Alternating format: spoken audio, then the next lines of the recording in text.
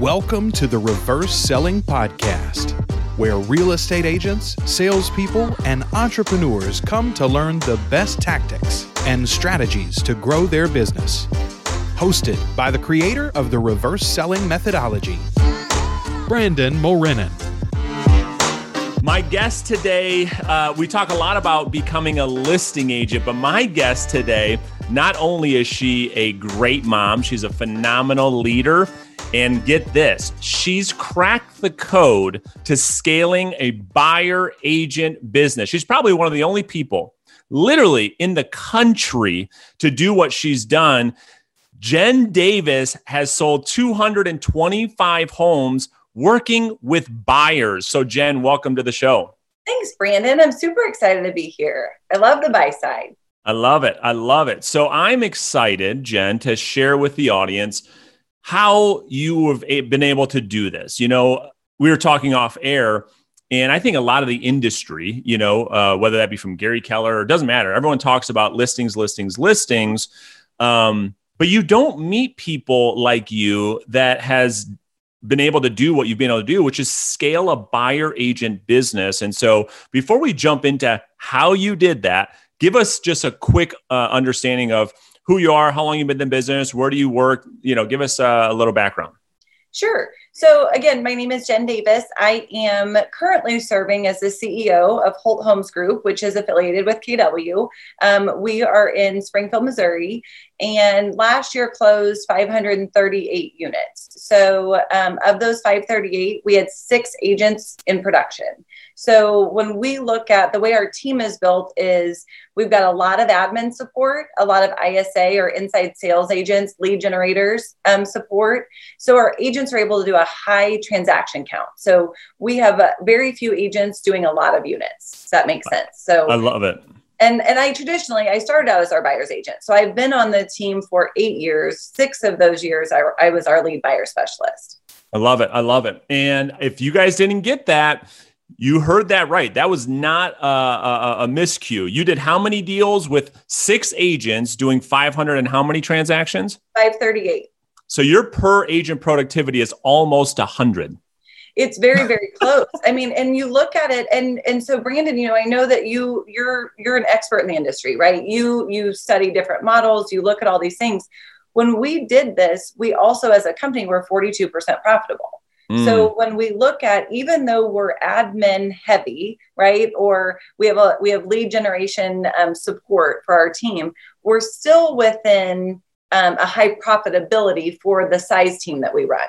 Yeah, it makes a ton of sense. And Jen, I have a team like that at my company, and I really, really believe this is the team of the future. Mm-hmm. I think it's the doctor model. That's what I call it, right? You've got the surgeon, but the surgeon's not taking blood, scheduling the patient, not doing any of that, because traditionally, as you know better than most, the teams are, 50 agents doing that type of production. You have your agents focus on the highest dollar productive activities, and then you've leveraged everything else out. Is that right?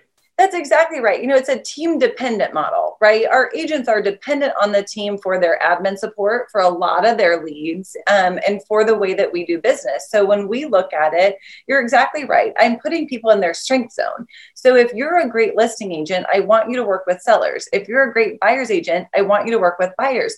Those are different personalities. And same goes with somebody that's an inside sales agent. If they want to be on the phone and their win is the connection with people for the short term, right? They don't necessarily want the long-term relationship of a listing or working with a buyer, that type of thing. We want people to be in those top activities because that's where, honestly, that's where the magic happens, right? Everyone has a high love of their job. They enjoy coming in. They're making as much money as they possibly can. Because when I look at those, it's like the general brokerages, right? Like a lot of teams run like a general brokerage. When you've got 50 agents potentially doing 500 units combined, they don't have a chance for a big life, right? Maybe right. The owner of that company has a chance for the big life, but those individual agents aren't selling enough properties to actually make a financial impact on themselves or on their family. It's a great point. And it's probably why most of those models don't have the longevity that your team does, because you're right. I mean, if you're an agent on a team, and you're selling, I'm just throwing a number out there, 12 properties a year. I mean, yeah, the financial reward isn't that great. So the longevity of that person staying on the team, or even the team staying together, it's not very sustainable. And so an agent in your model, which I absolutely love, can come into your organization, have a real career, a real balance for life, have a massive income, and really, really love what they do. Would you agree? I absolutely agree. You nailed it. I mean, when you look at, I'm in Springfield, Missouri, average sales price is low, right? Yeah. You guys are selling like what, $50,000 houses or something? Basically. I mean, sometimes we get double wides, not just single wides. But when you look at it, our average sales price is $200,000. And so when an agent will say to me, or a team lead from another team, they'll say, well, it can't work in my market. Guys, if it can work in my market, it can work in any market. If we can be profitable as a company and our agents can make six figures, it can work in any market. Yeah, so true. So let's go back. Okay. So I want to go back to when you sold 225 homes. They were buyers, because again, everyone online and social media is talking about listings. You chose to scale the buyer side of the business. So first and foremost, how did that happen? How did you decide to go down that path versus the traditional path of leveraging through listings? So I have a great founder of a company, right? So Dan Holt is the founder of the company that I work for and now am running. And when he recruited me to his team, it was very much, he wanted an empire builder.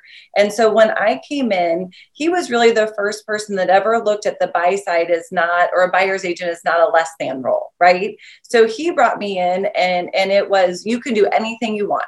You can do anything you want within role, and I'm going to let you build a team within a team. So I think that I have a healthy respect for the listing side, right? I know the listing side drives my business. I know that we need signs in the ground. I know that we need sellers that turn into buyers. I know how all of that works. But I think what I found the missing piece is that people weren't capitalizing on buyers. They weren't running it as a business. They were running it as a real estate agent, right? So on the listing side, I think a lot of listing agents, they understand the leverage piece of it. On the buy side, though, I think people become reactionary as a buyer's agent instead of being proactive, instead of running it like a business, building in the efficiencies and understanding the leverage piece of it. So I got into it because that was the role that I was offered. Dan offered me the role as his buyer's agent. And I don't think either of us knew what 225 buy side units was going to look like, in that very first meeting. And the way that we built it out was just the same as you would if you were a rainmaker on a team. It was, okay, what are my top activities as a buyer's agent? Well, top activities are lead generation, converting the lead, setting the appointment, getting a buyer brokerage or buyer agency agreement signed, finding the house. So you're showing houses, getting them under contract. And then, all those are your top activities. If we look at that and we look at those top activities, well, what's the other stuff? And where does that go? So the admin work, right? Like setting the showings, mapping where you're going to go, pulling the disclosures, all of those types of things. We looked at it and we were like, incrementally, we're going to leverage these pieces off of me. Love it. I love it. So I'm going to unpack all that so we can give everybody watching this kind of a step-by-step playbook. Sure. The first thing that you said, this is what attracted me to you, was when you said a buyer's agent is not a less than position. Traditionally in the industry, and I think you would agree, regardless of company, when you hear the word buyer's agent, people's bias is towards a less than role. And I'm so thankful for the work that you're doing in the industry. I watched another interview you did with somebody else, and she said the same thing. You have this brand of, like, when you think of a scaled buyer agent leader, Jen Davis is it. That's it, period. So did you and Dan have that conversation? I remember you telling me the story, and I've watched interviews of you guys. Did you have that conversation? Like, dude, how did you come up with this is not a less than role? I think it was in the way that he treated me. I think I often get, people, I'll do these interviews and someone will say, I need a Jen Davis in my life. And I'm like, no, you need to show up like a Dan Holt, right?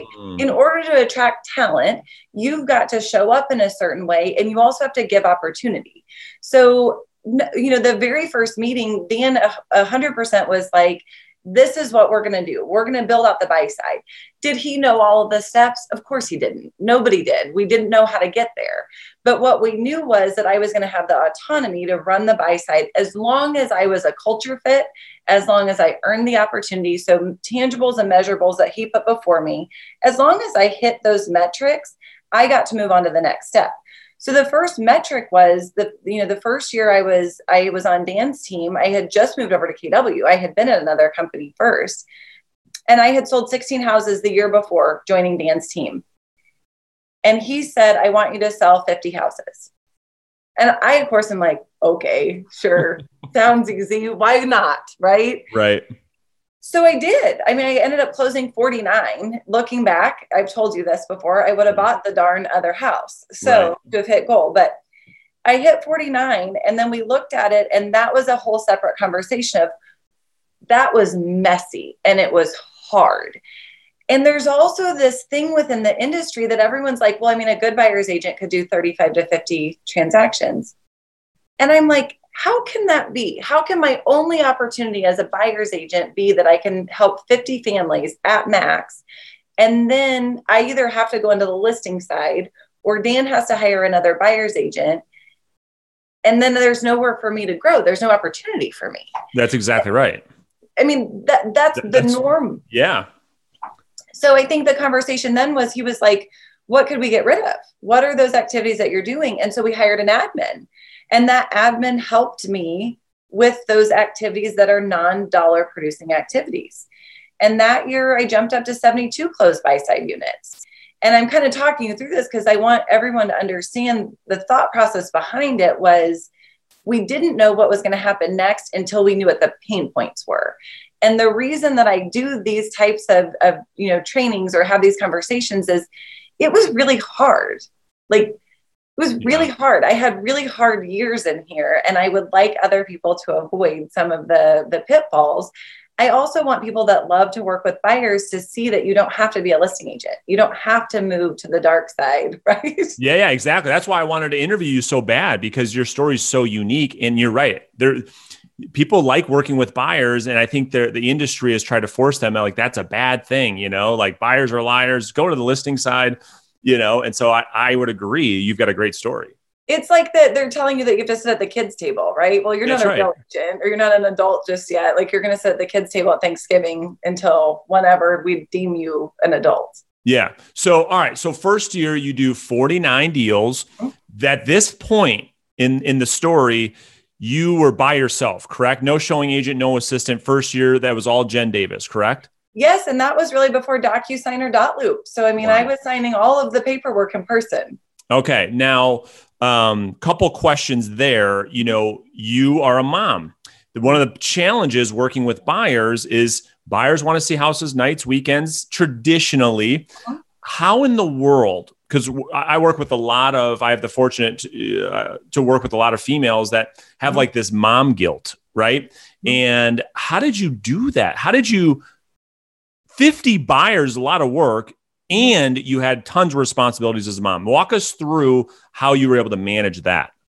I don't think I did very well that year. I mean, if I'm being transparent, I didn't get that figured out until about 2.5 years into it, where I was like, I'm missing it. That year, I think my youngest was maybe 2 and had a ton of ear infections, and, had to get the tubes put in his ear and all that.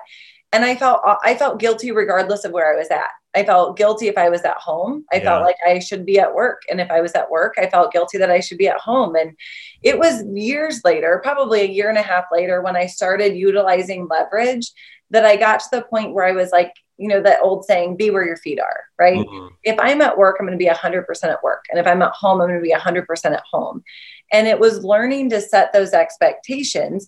And I would, it wouldn't be truthful to say that all came organically to me. That was a learned skill of, okay, here are my priorities, and here are the parameters in which I can work. And then I can start really dialing into what a schedule looks like, or what a healthy balance would look like. So smart. And it's something, you remind me of something I talk to all the agents in my coaching program about all the time, which is the learning is in the doing. You can't sit here and plan and say, okay, this is what I'm going to do when I do 50 deals. No, to your point, you learned as you went. So you do 49 deals, then you get into year 2. So the first step into scaling to 225 was hiring an admin. So can you tell us a little bit about hiring that person and some of the things that you leveraged off to that person? Yeah. So, at that point, it was somebody to set showings for me. It was someone to print out the detail sheets. At that point, we were still, utilizing paper folders and those types of things. And so she and I worked out what our system was. I am really clear on expectations with my team. So it was boiled down to how I liked the folder, right? I liked my information on the left-hand side and the buyer's information on the right-hand side. And she would coordinate all those showings. Any person that's ever worked with buyers understands what it's like to get the call from a buyer that they want to look at 4 properties, and you're trying to map it and you're trying to pull all the information, you're coordinating with the sellers. She took all of that off. And so what would happen is she would get all of those things ready. When I had someone that was ready to make an offer, she would pre-type it out for me. So I would give her the terms of the contract. She would get it ready for me, get it prepped. Then I would meet with the client and get it signed.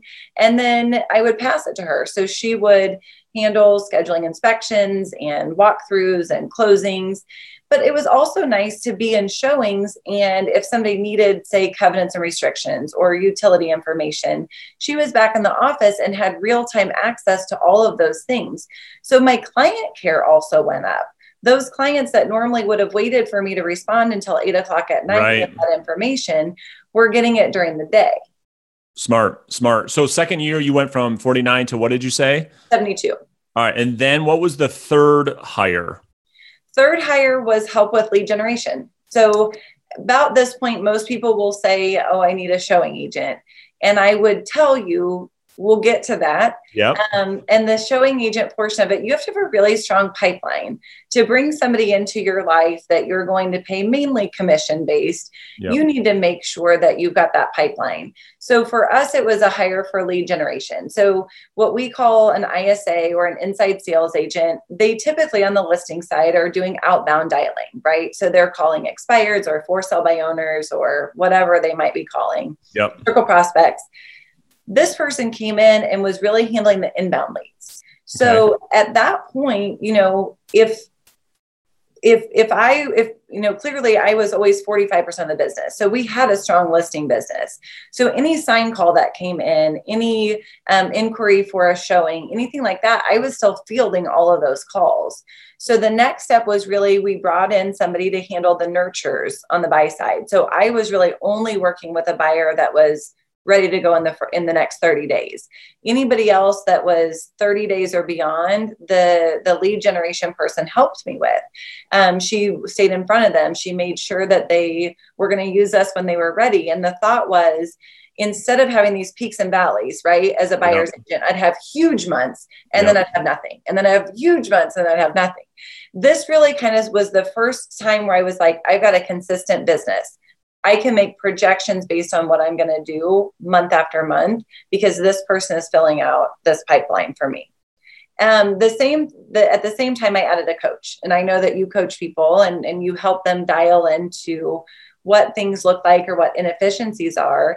And that was a game changer for me. Those two pieces, having somebody that was outside my market center that could see things from a different angle, really helped. And that year I ended up closing 110 buy-side units. So it was myself, an admin, and then an ISA.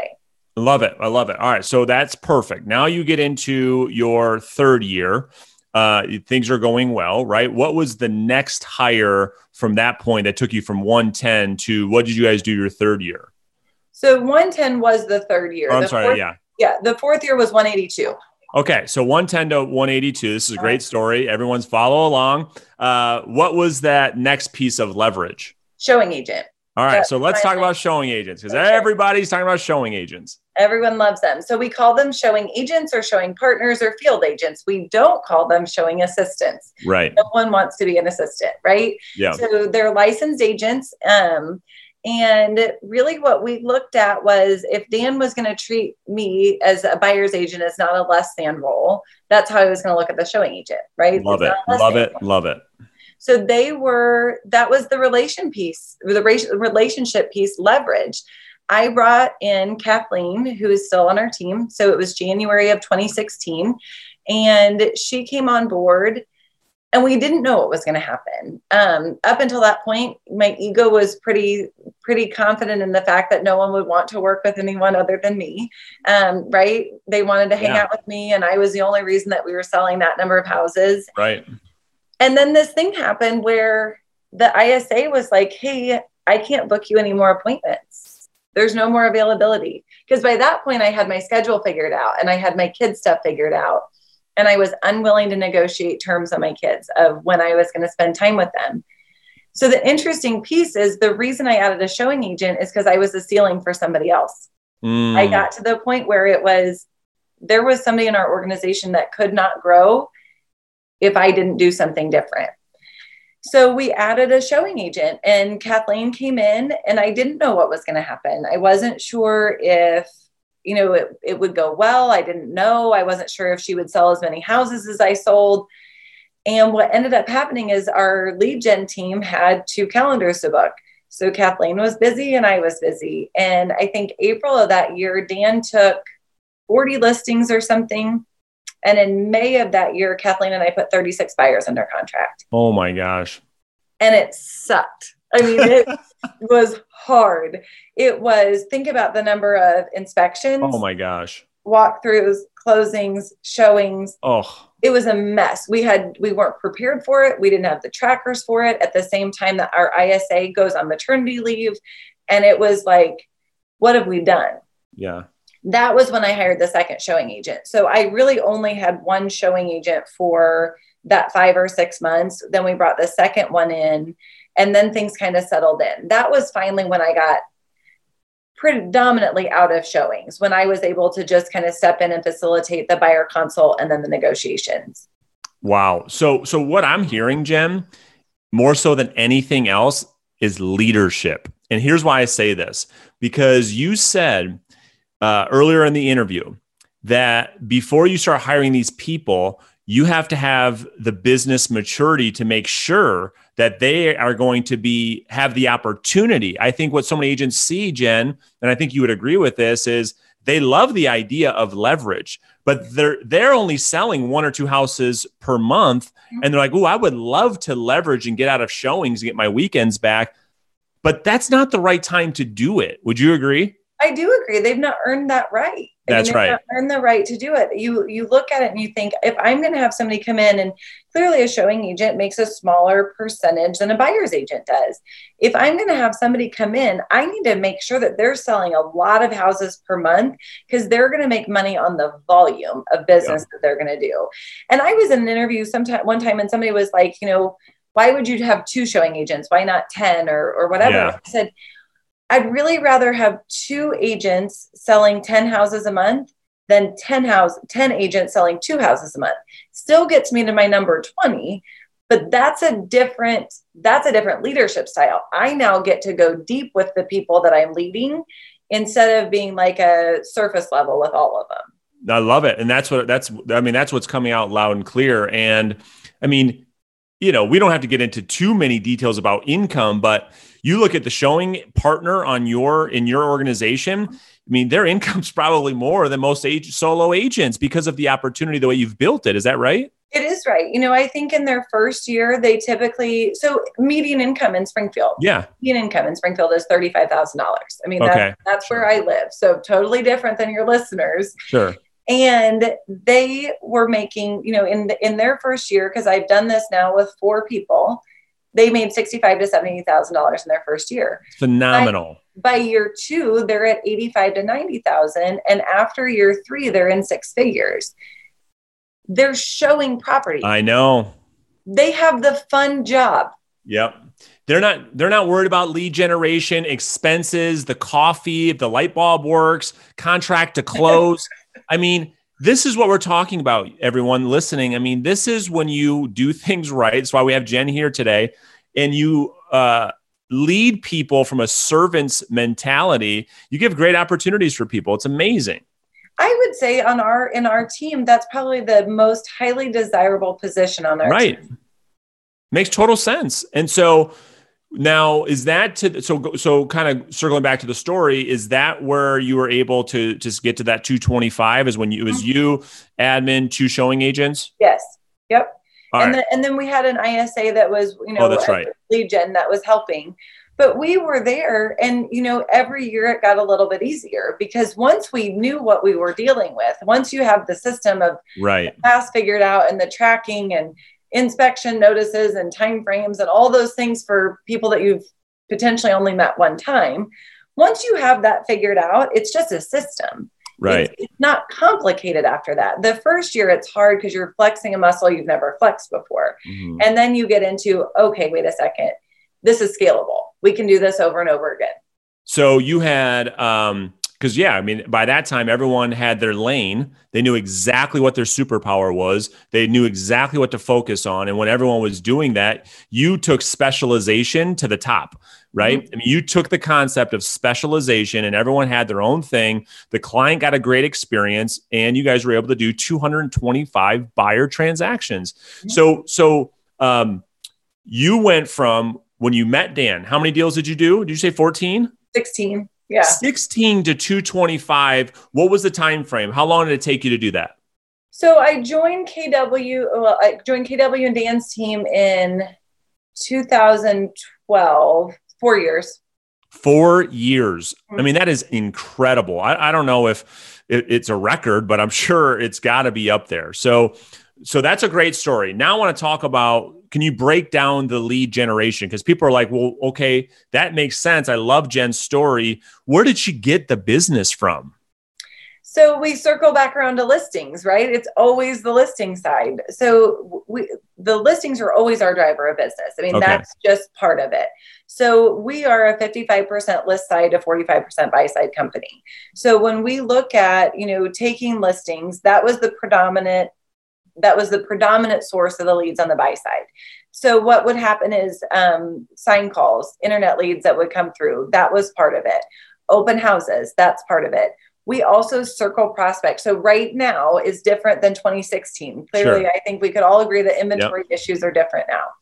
Now, a big source of our leads on our buy side is we're actually going and circle prospecting neighborhoods for our buyers to find them the property that's off market so that they're not having to compete. So we've got an influx of buyers that are really struggling to find something, and they are now coming back around to the idea that they do need an agent. They need an agent because they cannot win on their own. Yeah. And so we've got a lot of inbound stuff coming in where we're like, okay, we can be the matchmaker. We can find you the perfect house. Yeah, no, that's so good. And I asked you this before when you were coaching me is if you moved, right? I asked you this question. I said, if you left where you're at, and you came to like a Michigan, you started over and there had no listings, because the people listening to this is like, well, I don't have a big listing agent that I partner with. It's me. I'm by myself, Jen. So how would you start to, from a lead gen, go out there and generate buyer business if they don't have listings to leverage? If they don't have listings to leverage, I mean, I think I would dive into, I'm understanding what the market is, right? I'm going to fast track my market knowledge wherever I go. So I'm getting involved in whatever brokerage or team that I'm joining, I'm getting involved in there, and I'm going to do open houses. I'm going to go to a listing agent and say, what do I need to do? But I'm not just going to put a sign in the yard. I'm going to go in and I'm going to say, okay, I'm going to door knock COVID, absolutely, awareness of what's happening in the world right now. I'm going to door knock. I'm going to circle prospect the neighborhood. I'm going to put all the signs up, and I'm going to be really, really confident in what's happening in that neighborhood so that anybody that comes in, I can help them whether they want to buy or sell. Wait a minute. Are you suggesting they actually prospect? I am. Isn't that crazy? It's crazy talk. So I love it. All right, cool. Now I want to get into lead conversion. You have some great principles and some great processes and systems and beliefs here that I think will also change the way people view working with buyers. The thought right now across the industry, whether you agree with this or not, is a buyer calls, you drop everything and you're racing to the house and you're showing them the property.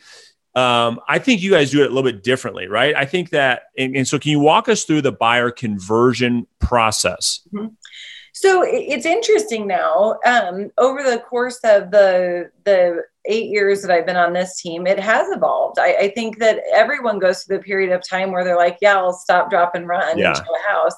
And then you get to the point where you're like, hey, wait a second, there's a better way to do this, right? If we're going to work smarter, not harder. Yeah. So we do a buyer consult, and it's a really easy tool to add. Some people call it a strategy session. And basically somebody calls in, and I'm keeping them on the phone as long as I possibly can, right? We're asking a lot of questions. We're pretending that maybe our internet is a little bit slow that day, and we're trying to dig in and get some information from them to build rapport with them. And then we're going to do what we call a strategy session, and we're going to meet with the buyer and set them up for success. So the interesting piece in this, from the last time you and I talked until now, is there's always been this thought behind speed to lead, right? So from the time that the lead comes in until you communicate with that lead, that was the initial speed to lead. The interesting dynamic now, with everyone using Zoom or Google Hangouts or whatever they're willing to use, you can actually get face-to-face with a buyer much sooner now. People are confident in technology. So that speed to lead just went from the call in or the email in to the phone call back to getting them on the phone to getting them in the consult. Now we're like, hey, we could do the consult right now. So smart. Are you available? Yeah. And so you're getting face-to-face time with them almost immediately, which sends your conversion rates through the roof. That is so smart. So are the majority of the buyer consults or the strategy sessions over a Zoom right now? They're over Zoom or they're over a phone call, because even now we're so dialed in at this point to what's going on that we can do a really thorough consult on the phone. So the benefit of Zoom is, okay, we're face to face, right? I can read body language. I can say, hey, Brandon, there's like a little bit of a glare on your screen. Can you tilt your screen? So if you said that to me, I would adjust this. I would adjust it down, and now you can see my arms, right? Like you can see if I'm leaning forward, or if I'm leaning backwards, or whatever it is I'm doing. You can build some rapport pretty quickly now through Zoom. But interestingly enough, buyers now are so isolated that they crave any type of interaction. So to keep them on the phone longer, to get them to do a Zoom, to do any of those things is much easier than it was. Great point. And I agree. I mean, I'm a huge believer that a face-to-face meeting changes everything. Now I'm saying a Zoom meeting changes everything, because it's that interaction, and we can build a human connection this way much better than you can over the phone. So I think that's super, super strong. Well, let me come back to that. What are you guys doing now to compete with multiple offers to get your buyer's offer to make it stand out to be the obvious choice? Well, a couple of things. I mean, I think first of all, we're communicating pretty heavily with the listing agents. And we've got a good reputation. And I think for those agents that are new agents, understand that that's easy to build and you can do it quickly. So making sure to communicate with the listing agent. We call and I'll say, hey, Brandon, this is Jen Davis with Bolt Homes Group. Hey, I just want to reach out. Our buyers are getting ready to make an offer on 123 Main Street. You laugh. You're like, oh yeah, you're the 35th agent that's called me. Yeah. Awesome. Outside of price, what's important to your seller? I know what the price needs to be, right? In a multiple offer, I know what it needs to be. Yeah. We're pretty clear on where we've got to go to win, right? Yeah. That's within our fiduciary responsibility to our buyers. We Absolutely. know where we go. Yeah. What I want to do is I want to cut to the chase and say, outside of price, what matters to your seller? The next thing is going to sound so simple, and people are going to be like, of course, this is what you're going to say. We actually listen. Yeah. It is really frustrating for our listing agents on our team to get that call and they say, hey, they need post-possession of 30 days, or they need a closing date of April 10th. And then the buyer's agent writes in April 4th or no post-possession. Well, you wasted my time, right? Yeah. Don't call me and ask me what you want to do and then not take the advice. So to set our offers apart, we are making connection with the listing agent. We are outside of price, making sure that we can be impactful with our offers. They're clean offers.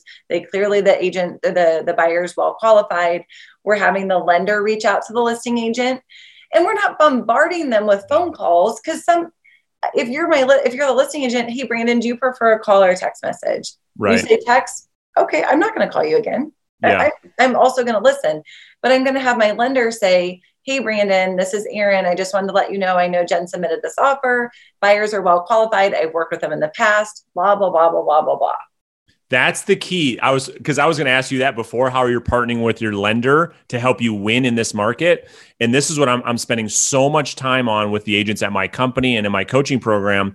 It's like you have got to deepen your relationship with your lender so that it's a tag team in this market. Because I'll tell you, as a listing agent, primarily for the last 15 years of my career, when I get a call from a lender, you talk about standing apart. I mean, that is so big. I mean, it's massive. It's massive. And for all the agents listening out there, it goes for you too. If you're not talking to the lender before you accept an offer, I don't think you're doing your due diligence as a listing agent as well. I agree. And I think it's handling it on the phone. I mean, if I've not yet talked to you and I don't yet know that you like text messages, I'm calling you, I'm making a connection with you. And I've had people say, well, what if the listing agent doesn't answer? Okay, well, I mean, I might do a video. And say, I was just going to say the same thing. Right. Hey, Brandon, it's Jen. I just submitted an offer at 123 Main Street. Can you just confirm that you got it? I'm so excited to get the opportunity to work with you. The lender's going to be reaching out, blah, blah, blah, blah, blah, blah, blah. I'm still doing something different than most agents would do. That's exactly right. I was just going to say the same thing. And we're having the lender do that too, is doing a short little bomb and texting.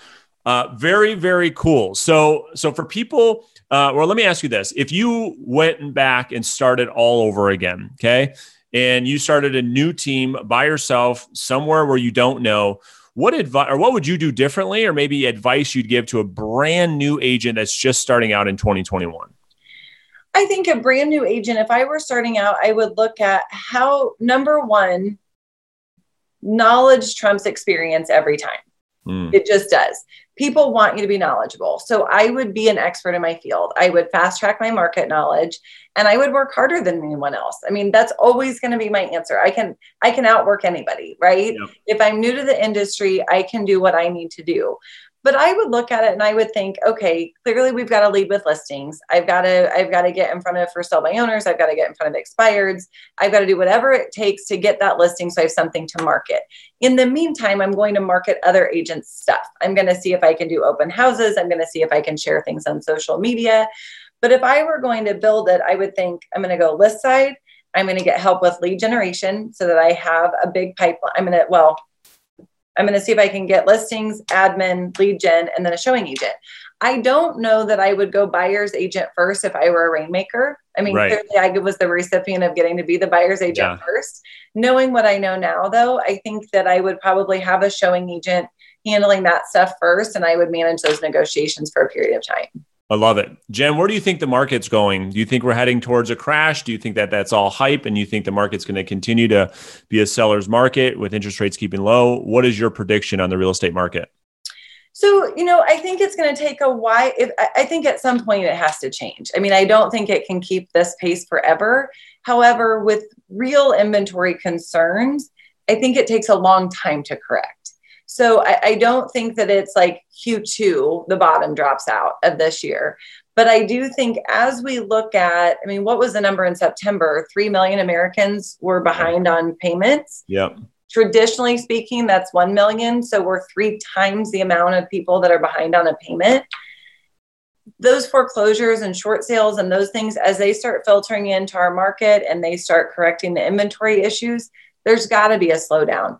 When that happens, maybe 12 to 18 months, the inventory is so limited right now that even if like 100 foreclosures dropped into my market right now, it would take a while for that to correct pricing. Yeah, no, I agree with you. What do you think? Yeah, I tend to agree with you 100%. We have to look at this unemployment. We just don't know if it's an artificial unemployment. People furloughed and behind on their payments, because when we look at that, because at our mortgage company, we look at these stats all the time. And a lot of those people behind on their payments are on some type of mortgage relief program. So of the 3 million, what will be interesting, Jen, is to see how many of those people are on some type of mortgage relief program versus an authentic mortgage late payment. You know what I mean? What do you think that is? I mean, if you were spitballing, what do you think that percentage is? Well, when they came out last year and offered up all these different mortgage relief programs, I mean, tons of people, whether they needed it or not, jumped all over it. I'm under the belief that it's not as dramatic as the media makes it out to be. I think it's probably, if I had to guess, probably 50-50. Mm-hmm.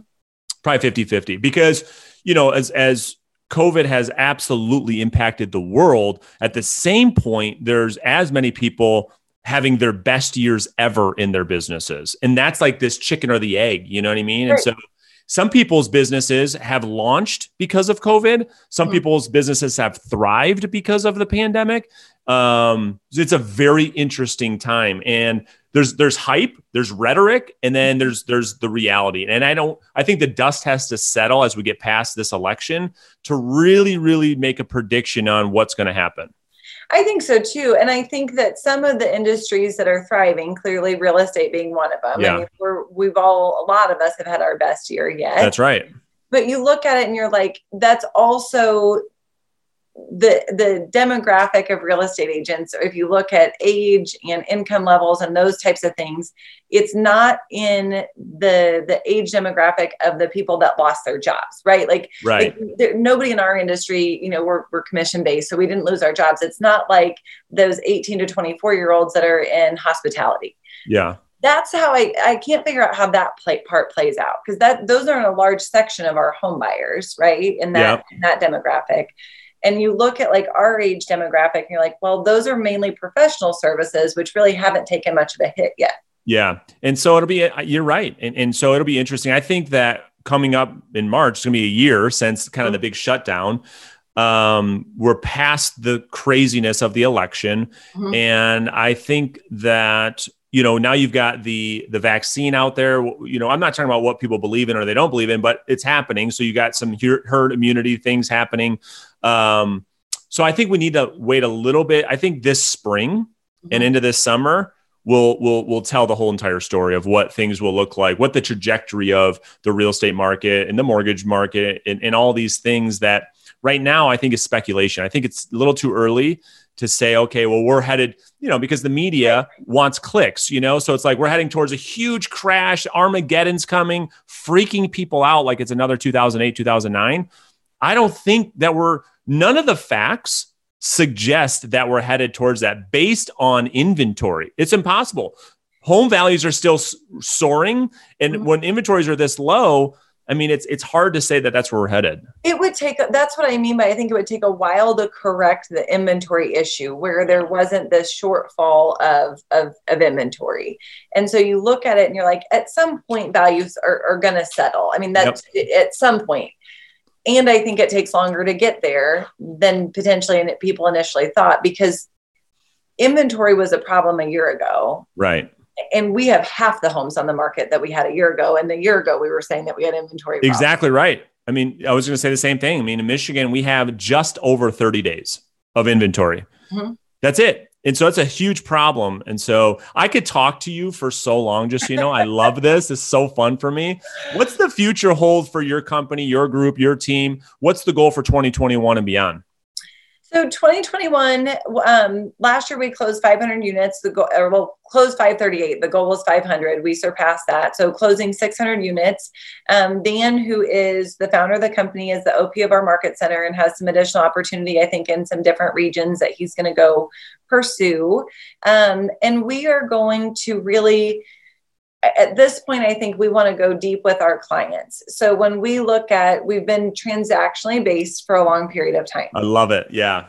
And so our database now is thriving. It's getting healthier every day, and we're being intentional around it. So now it's, okay, how could we increase the average sales price? How could we increase from being at, 40 to 45% repeat referral business? How do we get that in the 50s and 60s? How do we start doing some of the transactions, a little bit smarter, right? How do we get some more repeat business? So smart. So smart. I just had my top agent at my firm on my podcast earlier this week, and I just put it on YouTube today. She's doing $30 million a year, all referral, running your model. She's the rainmaker with, admin heavy, super profitable, great business.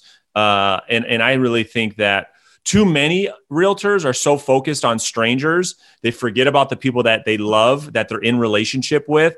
And that's the business we all say we want, but we don't do anything to work those relationships. We're so transactional. It's amazing. It is. And I think, we make strides and we look at things and then I'm like, okay, well, we can get better at this, right? We can dive back in. There were the years of the 182 to 225, there were some fallen soldiers, right? We probably go back and clean up some of that stuff. Well, I think, agents are just so addicted to instant gratification. It's like, well, if I do an event for, if I go do the event or I go do this, that, and the other thing, everyone says market to my database. I don't get an instant listing from that as I do if I go meet this expired listing. Yes, I understand, but things take time. So anyway, that's another conversation. Jen, this has been so much fun. How do people connect with you? Are you on Instagram, Facebook? Where do they connect? I am. So I am on Instagram very rarely. Okay. I think that my username might be Jen Davis KW. I'm also not sure though. So Facebook is better. So it's just Jen Davis. You'll see me. You'll click on that. I also run a buyer specialist mastermind group on Facebook. So if you click on that, we do tips and coaching tricks and all that kind of thing. Can agents outside of KW participate? So I'll get a link, you guys. I'll put the link right in the description in the show notes beneath this. Jen, you guys could tell she's a great leader, great trainer, great mentor. She's helped me out a lot too. So I'll put the link beneath there. Jen, this has been so much fun. Thank you so much. Jen, I appreciate you. Yeah, I appreciate you too. And I value our relationship so much. And I'm excited to do more collaborations with you and your team moving forward. Me too. And I can't wait for you to get your Peloton so then we can race each other. That's right. We're going to have a lot of competitions coming soon. Thanks, Jen. Thanks, Brandon. Have a good day. You too. For more tips and advice on how you can grow your business, be sure to follow Brandon on YouTube and Instagram at Brandon Mulrenin.